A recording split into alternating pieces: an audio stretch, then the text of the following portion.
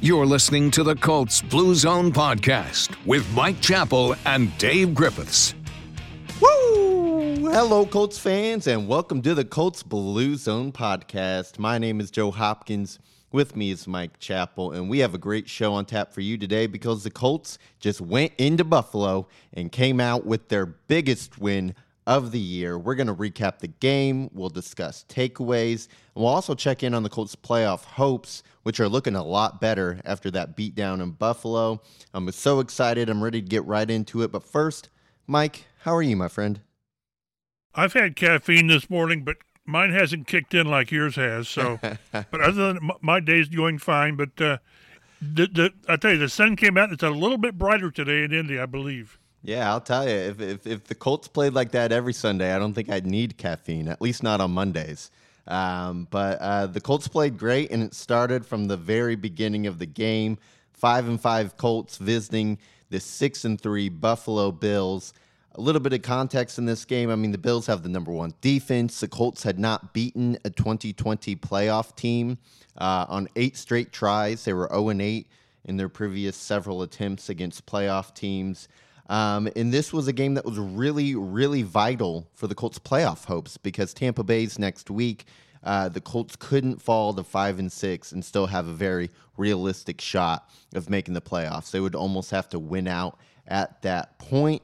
So we get into the game now, and the Bills had allowed just 2 field goals in the first quarter through their first 9 games, and that was about to change. On the very first possession, the Colts orchestrate an 11-play, 65-yard touchdown drive that took over 6 minutes off the clock. The longest play was an 18-yarder to Michael Pittman Jr. on 2nd and 14, but the scoring play was Jonathan Taylor, who ran the ball in from 3 yards out, 7-0 Colts. And the Bills with the ball now, they're looking to answer. They drive into Colts territory and have a 3rd down and 3 from the 28, but a false start penalty backs them up to a 3rd and 8. And then Josh Allen's pass falls incomplete on 3rd down, but there's an offensive holding call. So do the Colts decline the penalty and take 4th down or accept the holding and back Buffalo up 10 yards? They would accept the holding, an interesting choice, but it paid off because on 3rd and 18, Josh Allen tries to force it into wide receiver Gabriel Davis. It's not even close. Intercepted. George Odom jumps in front of the pass, ran it back 21 yards to Indy's 43-yard line. So that choice to accept the penalty and prevent Bills from kicking a field goal really paid off for Indianapolis. They have the ball back, and they're looking to extend their lead to 14. They would need just 5 plays to do so. After Jock Doyle dropped a pass on 1st down, Jonathan Taylor picked up 11 on a run. Then 18-yard pass to Jack Doyle, 5 yards to Michael Pittman Jr., and then Carson Wentz finds Jonathan Taylor down the field for a 23-yard touchdown. Taylor made the catch and then a couple nifty moves to get into the end zone. 14-0 Colts. But, Mike, we've seen 14-0 starts for Indianapolis evaporate pretty quickly. Coming to the mind is the Tennessee game, and we don't even have to talk about the Ravens debacle. So at this point in the game, Colts are feeling good, but I'm sure they are not comfortable yet of anything based on what's happened earlier in the year. No, that's what I think after the game somebody mentioned, maybe it was Wentz or Ryan Kelly, about, keeping our foot on the pedal and keeping the gas down. And for the most part, they did. They just went about their business. And one thing you mentioned about, and it was brought up all day, about how this was the league's number one defense. Well, we talked last week on Thursday. It was, but they really hadn't faced a power team. I mean, a top-level offense. Yes, they, in Kansas City, but Kansas City was having serious struggles. So I thought all along, and I mentioned last week, we'd find out a lot about both of these teams, and I think we did. I think we did, too. The Bills down 14. They're looking for an answer, and they would come back to life in a little bit. 11-play, 73-yard drive that took nearly 6 minutes off the clock. Buffalo's drive ended with a 6-yard touchdown pass to Stephon Diggs. I mean, the coverage by Rocky Sin really wasn't bad on the play, but a perfect throw and a perfect catch beats pretty good coverage. Buffalo pulls within a score, 14-7. Colts get the kickoff, and they go on another long drive. This one, 15 plays, 8 minutes and 32 seconds taken off the clock. That's a lot of time with the football. A holding and roughing the passer penalties gave Indy a first down on 3rd and 8. A 3rd and 1, Jonathan Taylor picked it up. A 3rd and 10, Carson Wentz runs up the middle for 18. 3rd and 3, Taylor up the middle for 7. But on 3rd and 11 from Buffalo 17, the Colts can't convert, and Indy settles for a field goal, 17-7, with a little more than 2 minutes left before the half. Indy kicks off, and Buffalo really looking for another score before the second quarter ends here. Isaiah McKenzie returning. He loses his footing and just kind of falls to the ground. The ball comes loose. TJ Carey scoops it up, returns it 14 yards, and the Colts have the ball at Buffalo's 2-yard line. 1st and goal, Taylor runs it in for his 3rd touchdown of the day. 24-7, Colts take a 17-point lead. Still, some time left before the half here, a little under 2 minutes left. Buffalo trying to cut their deficit. They drive to Indy's 36, but with less than 30 seconds left, the rookie Kwity Paye gets to Josh Allen, knocks the ball loose. Buffalo would recover, but it backs them up to the Colts' 48-yard line. A 10-yard pass to Emmanuel Sanders gets the Bills a little bit closer, sets up a 57-yard field goal, but Tyler Bass's kick would hit the upright, no good, and the Colts go into halftime up 27-4 on the Bills. But Buffalo gets the ball to start the second half, and they can't do anything with it. The Colts D forces a 3-and-out after 3 straight incompletions. Indy with the ball now. They pick up 18 yards to T.Y. Hilton on 3rd and 6. A late hit as Hilton was going out of bounds gives the Colts another 15 yards on top of that. Suddenly, the Colts are at Buffalo's 38. 3rd and 8 now. Carson Wentz is sacked, but a holding penalty on Buffalo gives Indianapolis the first down. A lot of penalties on 3rd down for Buffalo in this one. The Colts played great, but Buffalo just flat out didn't play that well either at the same time. The Colts, however, 1st and 10 from Buffalo's 31, would pick up a penalty of their own. Quentin Nelson sets them back 10 yards, and Indy would fail to gain another yard on the drive. The Colts' first punt of the day gives Buffalo the ball at their own 10. First down now for the Bills. Matt Breida picks up 28 on the run to the left side. A late hit call on George Odom as Breida was going out of bounds gives the Bills another 15 yards. To be honest, I thought both late hit calls were a little ticky-tacky, but there's one on each side, so fair is fair. Buffalo picks up another first down before their drive stalls at Indy's 41. They attempt a 49-yard field goal, but this one goes wide left in the rain. We still have a 24-7 ball game midway through the 3rd quarter. Colts drive starts at the 39-yard line. After Jack Doyle picks up 3 yards on 3rd and 2, Jonathan Taylor breaks off a 40-yard run off the right side. He's finally brought down at the 10, and Taylor would finish what he started on the very next play. 10-yard touchdown, his 4th touchdown of the game. 31-7. Colts have the lead, but it's only the 3rd quarter, and the sting of the Ravens' loss still lingers. Can the Colts defense avoid a similar collapse? Absolutely.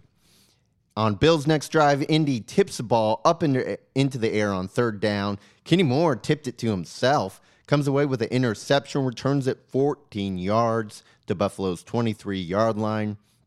Colts looking to go up 31. Who do they turn to? You guessed it, Jonathan Taylor. After a few runs to get them close, Taylor would pound it in from 1 yard out for his 5th. Like Frank Wright in the locker room, 1, 2, 3, 4, 5. 5 touchdowns on the day for Jonathan Taylor. This game is out of control. 38-7. Colts with the lead. Buffalo gets the ball. A little under a minute to play in the 3rd. They'd go on a 10-play, 77-yard drive. Ended with another Stephon Diggs touchdown. This one from 9 yards out. Josh Allen would run in a 2-point conversion to give the Bills 15 points for the day. With about 12 minutes and 40 seconds left in the game. Colts are nursing a 23-point lead, and they would nurse it well. They take over 6 minutes off the clock with a 12-play, 63-yard drive, ended with a Michael Bagley field goal. The Money Badger stays perfect for the Colts, 41-15 with 6.5 to go. With this game out of reach, the Bills put backup quarterback Mitch Trubisky in the game. And after picking up a first down, Trubisky's pass is intercepted by Zaire Franklin. And Davis throwing confetti for his Syracuse alum. I'm sure our Dave Griffiths will have something to say about that on Thursday.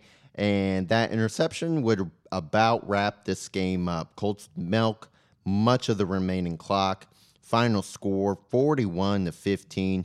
Colts make a statement in Buffalo. Mike, I mean, this is the Colts' best game of the year when they really needed to have it against, I mean, one of the top opponents that they've faced all year. All three phases, the Colts really dominated. Yeah, again, it was just total. It was, the coaches always talked about the three phases and all three phases contributing, and here we go. The offense, what was it? 5 touchdowns, 2 field goals on 9 possessions, and the last possession was end of the game, or on downs when they're just milking clock. The defense, they did a great job. We talked last week of keeping Josh Allen, what the Colts call in the well. Don't let him get outside. He hurt him a couple times early, getting outside, but they did a great job of keeping him in the pocket, disguising coverages. And I think they really felt that him in the pocket, he was a much easier to defend, less prolific, and that proved to be the case. Again, 3 interceptions on the day. And we also talked, one of our bullet points last week was ball security. You had the two top teams in the league on takeaways and plus minus, and the Colts get 4 takeaways. And on top of that, they've now scored 98 points on their takeaways. So, the defense is getting them and the offense is cashing in. So, really, really impressive. And we'll get to some of your takeaways here, but what I'm interested in now is how do they respond to this? This doesn't get them in where they want to go. It just puts them in position. Sometimes when you work so long to get where to get your head above water, and you finally got that win against the top tier team, do you sort of catch your breath? Well, they can't. They're in no position to do that. So I want to see how they come out and play against Tampa, and we'll talk about that on Thursday. But again, I think you may have been the only one between you, me, and Dave to pick the Colts. Sure was. But I figured you were going to bring that up at some point. But I just thought that's probably as complete a game as these guys have had. Maybe in Frank's, considering everything, the weather and the opponent and on the road, in Frank's tenure here, but came at the right time. It really did. We will get to takeaways in just a second, but before we do so, let's talk injuries here. I saw Quentin Nelson left after he apparently re-aggravated his ankle injury. I did not see him return. Do we have any update on Quentin? No, we talked to Frank later in the day, and I don't think we'll get an update. I think this is something that Quentin's simply going to have to deal with the rest of the year. You'll kind of like Darius's ankle. Yeah, and it's just you either sit him or play him. And I think it's a case of they'll do as much rehab as they can during the week, and he'll be limited in practice. Although I think he was full all last week. I remember Frank said that he wouldn't practice on Wednesday, and he did. But I think this is just where he's at now. With again, you either sit him for a game and try to let it heal, or you simply wrap it up tight and say go as long as you can and hope no one steps on you or rolls up on you. But the one silver lining is they've got two solid guards with Glowinski and Chris Reed, so they're not going too deep on the depth chart. So I think Quentin will be all right, relatively speaking. But I think this right ankle is going to be something that bothers him for the rest of the year. Well, and Chris Reed's playing really well in reserve role.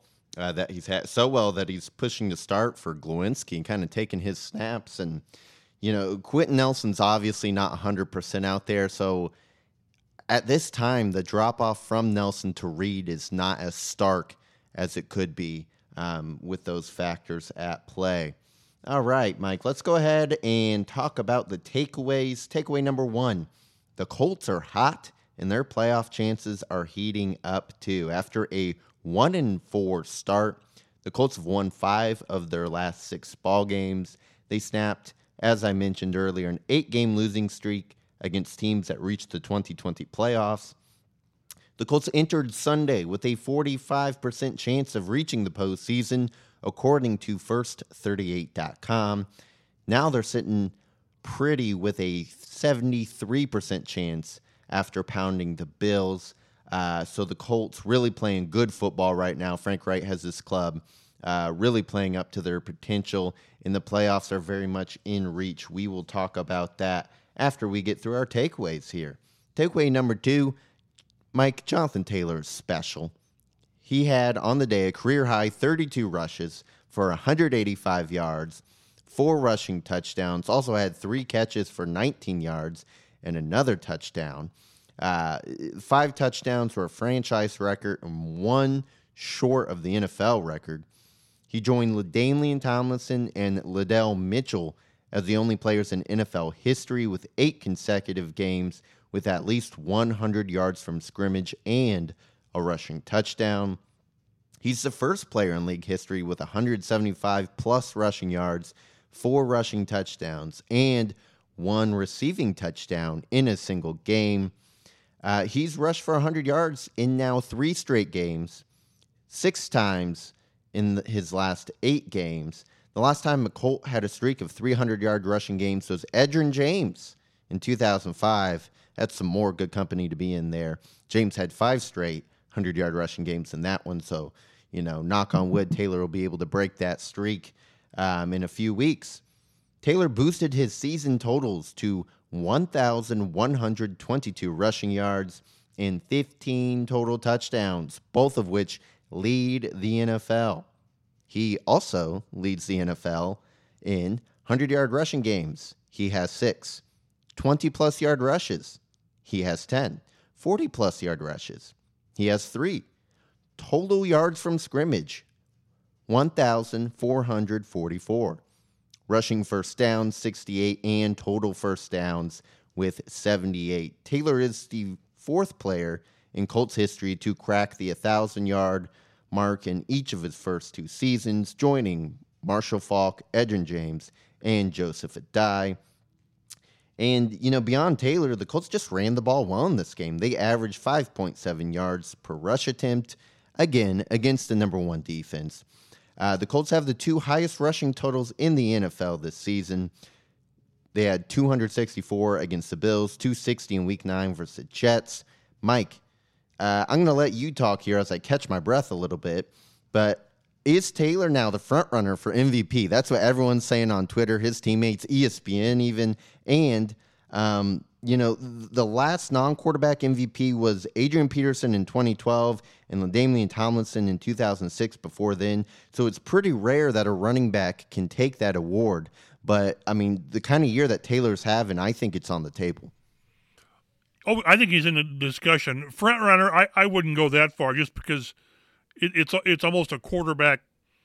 It's a quarterback award, but, and I'm not saying pump the brakes on front runner. I try not to be so knee-jerk reaction to that. But to say he top 5, I don't know. I'd have to sit and look at who my top 5 are. But what he's doing is pretty incredible. Again, second year. He's a year and a half into his career. But Nyheim Hines was kind of banging the drum for him after the game, and he also mentioned Cooper Kupp, if you want to, for Nyheim Hines. But again, it's the value of a player to a team, and it's just incredible what this guy has been doing, and the fact that the 32 carries were a career high, and I think he had 21 the week before, which was his career high regular season. Or no, he had Season 30 high. against season. He had 30 last year against Jacksonville, I believe.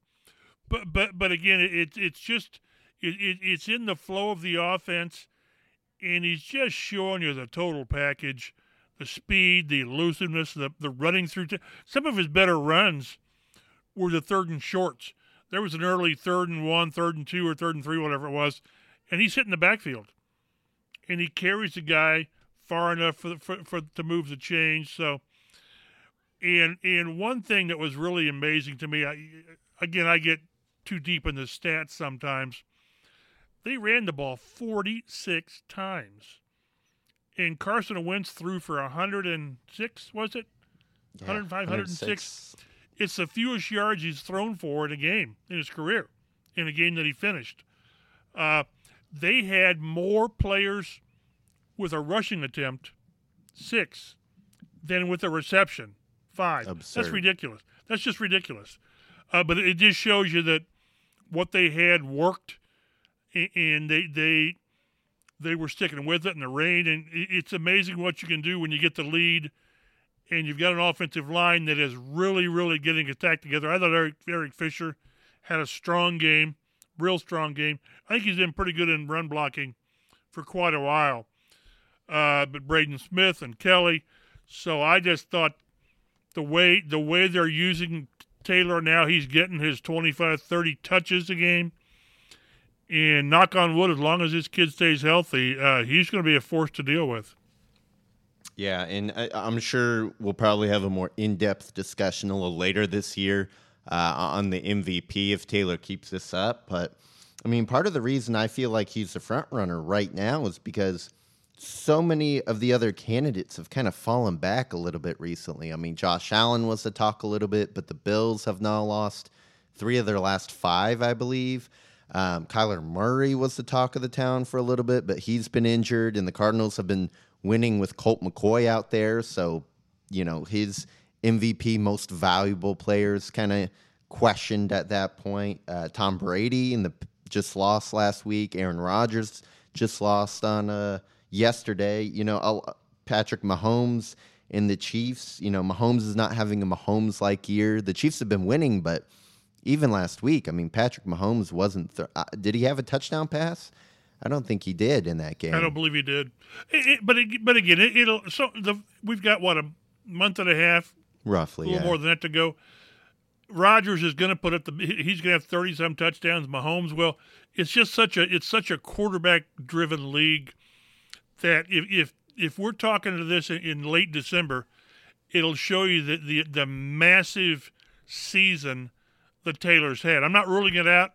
I'm just trying to be realistic in how over the top great a non-quarterback, I won't say non-quarterback, a running back has to be, because that's, you know, defensive players winning MVP are really, really remote. I'm not sure who the last one was. It might have been Lawrence Taylor. Yeah, I've never heard of a wide receiver winning MVP. So no, so you know, I think hey, while he's going, you ride him. And I don't think they're overworking the kid at all. I mean, and you know, one of the pluses of averaging 15 carries a game for the first part of the season is he should be fresher now.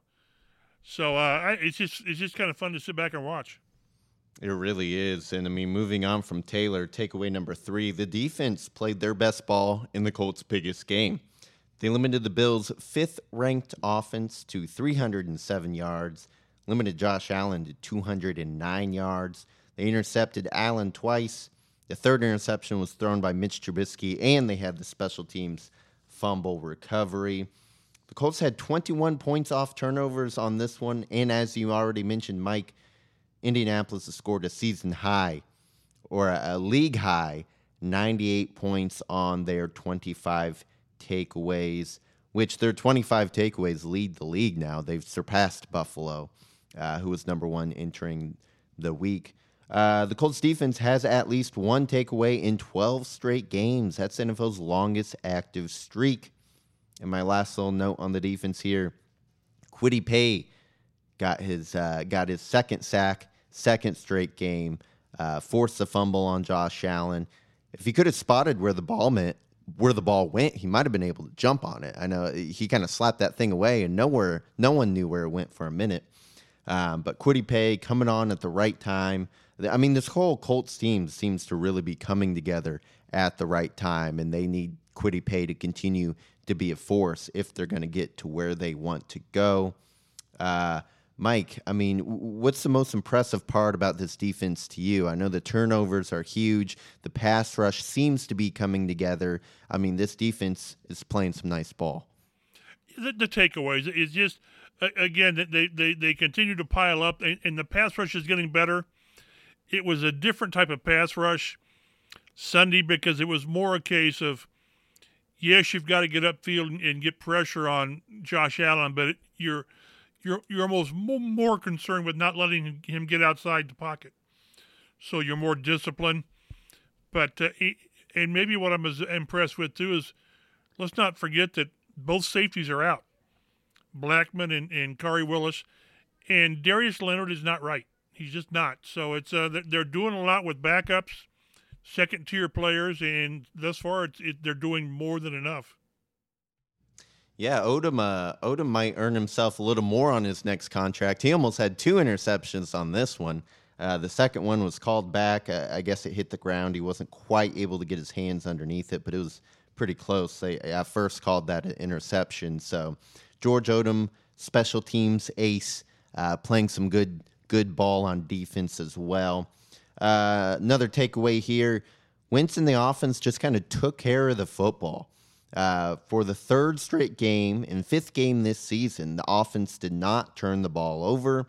The Bills, came in. That was their specialty, tops in the NFL in takeaways, and they had played one less game than the Colts. Wentz, he was just 11 of 20 on the day for 106 yards in the 23-yard touchdown to Taylor. It's his fewest yards in his career in a game that he was able to start and finish. But he just didn't need to do a whole lot because Taylor and the defense did everything else. Wentz was not sacked. He was hit only twice. Jack Doyle actually led the team in receiving with 3 catches for 30 yards. The Colts converted 8 of 12 third downs against the NFL's number 1 third down defense. I thought the offensive line played great in this one, opening up holes all day, giving some solid protection. I mean, this is certainly a better run-blocking offensive line than it is a pass-blocking offensive line.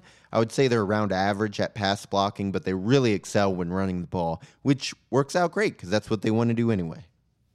Yeah, I mean, you got Taylor averaging 5.8, Hines 5.0, as a team 5.2, and the NFL norm is 4.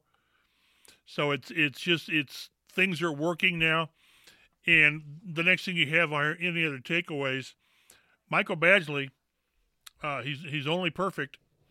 And it'll be a question that Frank's asked either today or Wednesday is, what about Hot Rod? And it's, as we talked last Thursday, it's a very, very weird situation where you truly believe in, you pretty much believe in Blankenship and what he's done for you, but they're not going to get away from Badgley. They're just not. And he's doing what they need to do. They weren't long kicks Sunday, but it was nasty weather, and all he's doing is what they asked him to do. So I like the way that special teams is performing, especially Michael Badgley. Yeah, I obviously love when the offense is moving the ball, but I was kind of hoping for a longer field goal attempt for Badgley just to see, because I know he's been perfect on the year, but I think his longest kick was a 42-yarder in San Francisco. And, I mean, so he's not really perfect is perfect. He's doing a great job. I'm not trying to take anything away from him. But Blankenship's weakness was kind of the long kicks. I think he's only hit 1 kick in his career that was 50-plus yards. Well, we haven't really seen Badgley do what Blankenship has kind of struggled at. So we're not really sure if he's better in that aspect, because Blankenship from short range is pretty darn good himself. His percentage is pretty high in that area. His percentage this year was driven down a little bit from the Ravens game where he was kicking hurt and had a blocked kick. But, I guess I'm just trying to defend my boy Hot Rod over here. But if Badgley keeps doing this, I think the Colts are correct with staying with them. I just hope he either proves that he can hit 50-yarders, or if he misses a few more long ones, maybe Blankenship gets in there and retakes that job. But that's something we'll just have to see as the Colts go along, and hopefully he remains perfect next week against the Buccaneers. I guess my final takeaway here is kind of a combination of all the takeaways, but a good running game, a good defense, and taking care of a football, that's a winning formula. I mean, that's December, January, winter football. Play good defense, run the ball, and don't turn it over. And that's what the Colts are doing right now. They're playing real good.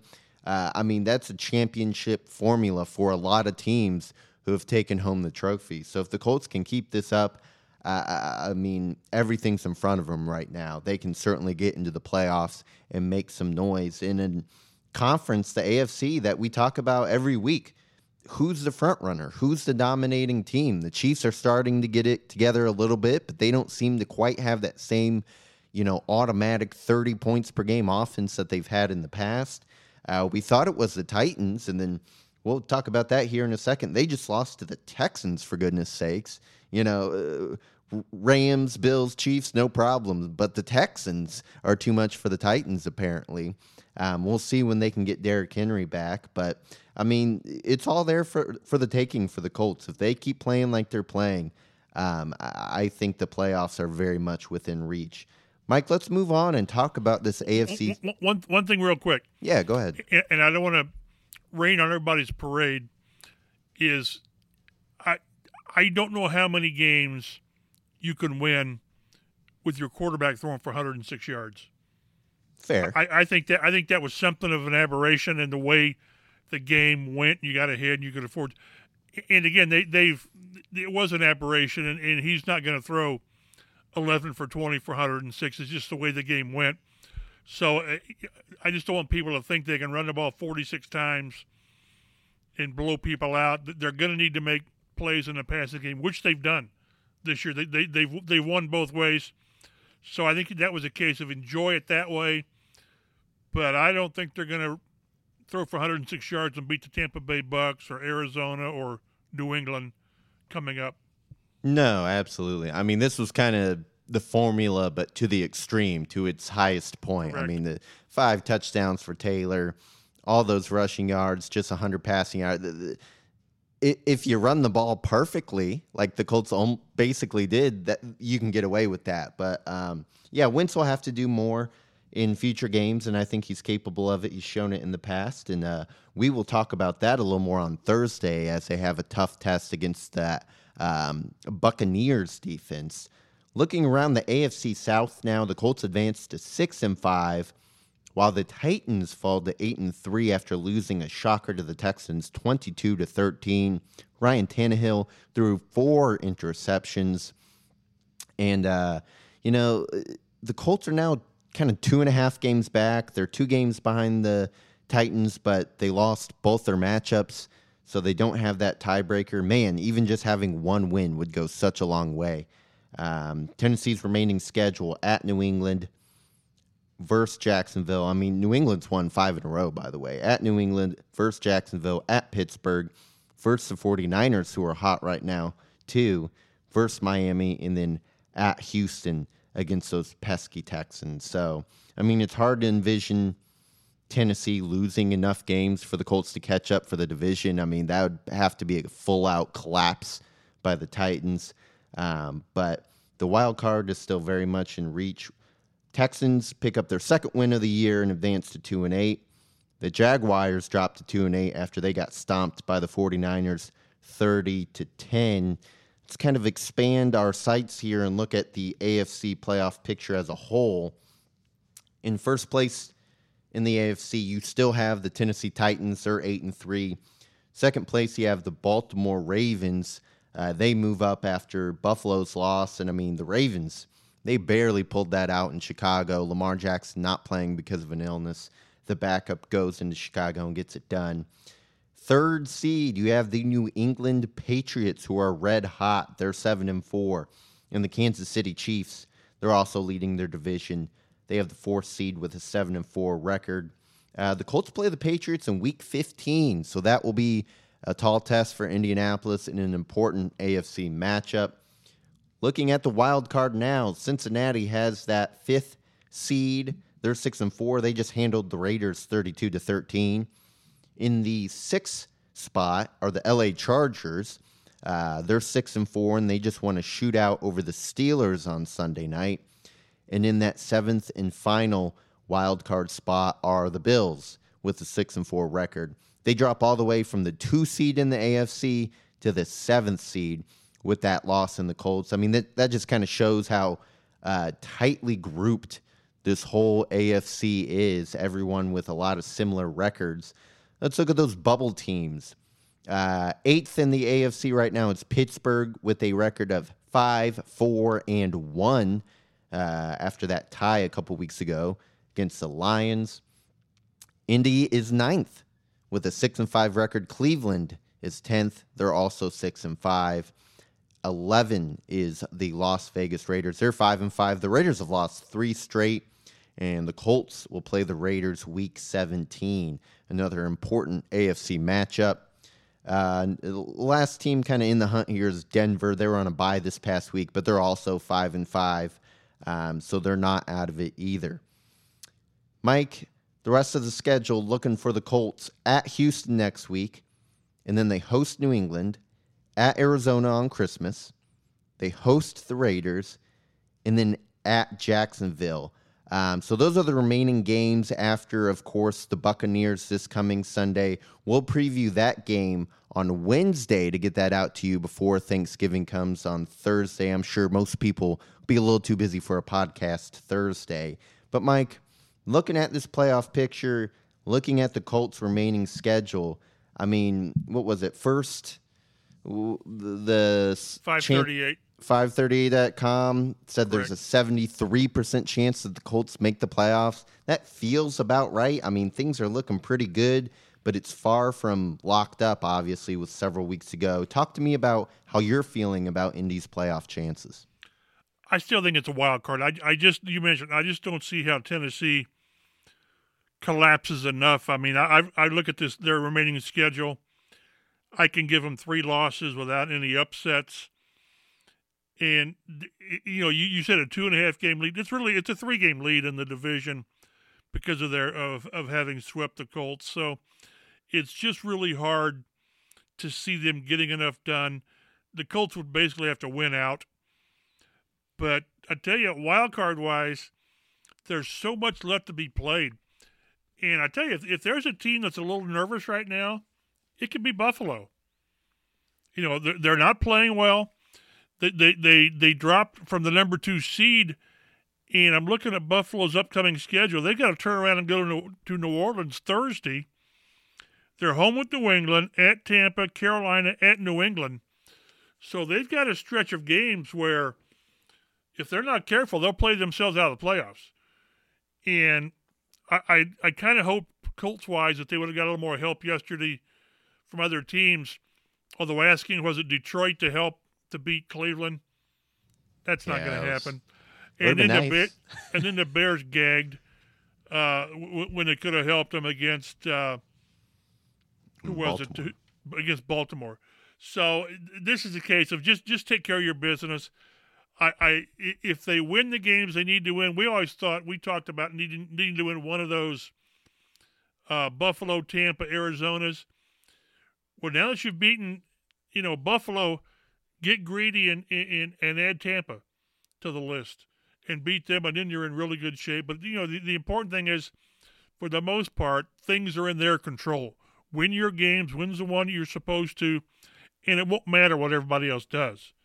So that's what yesterday's win did. It just sort of gave them more momentum, and it has to get that.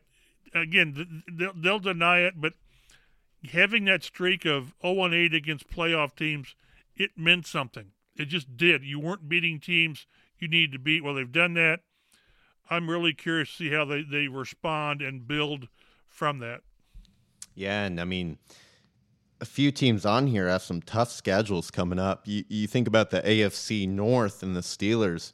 I mean, those are three teams competing for playoff spots, and I think they're just going to kind of beat each other up here over the last month of the season. The Steelers' remaining schedule, they face the Bengals, the Ravens, the Vikings, who just beat the Packers, the Titans, the Chiefs, and then the Browns. That is brutal. I mean, every single one of those teams is competing for a playoff spot. So the Steelers are a team who, they've only lost 4 games. They're 5-4-1 right now, but that's a team who I could see kind of collapsing down the stretch here with the aging quarterback. Their defense is a little bit beat up.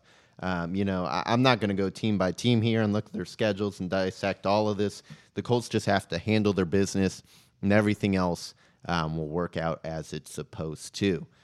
Well, that'll about wrap things up for us today. Thank you so much for listening to the Colts Blue Zone podcast. Be sure to follow us on Twitter at Colts Blue Zone so we can keep you updated throughout the week on everything Colts, news, notes, entertainment. We got it all there. You can follow Mike specifically at mchapel51. You can follow me on Twitter at Colts Blue Zone. Please be sure to subscribe and download for us. That really helps us out. And if you want to write us a review and give us a rating on iTunes, that would be great as well. All that stuff really goes a long way, more than you know. So, again, I want to thank everyone for listening. And until Wednesday, have a great week, Colts fans.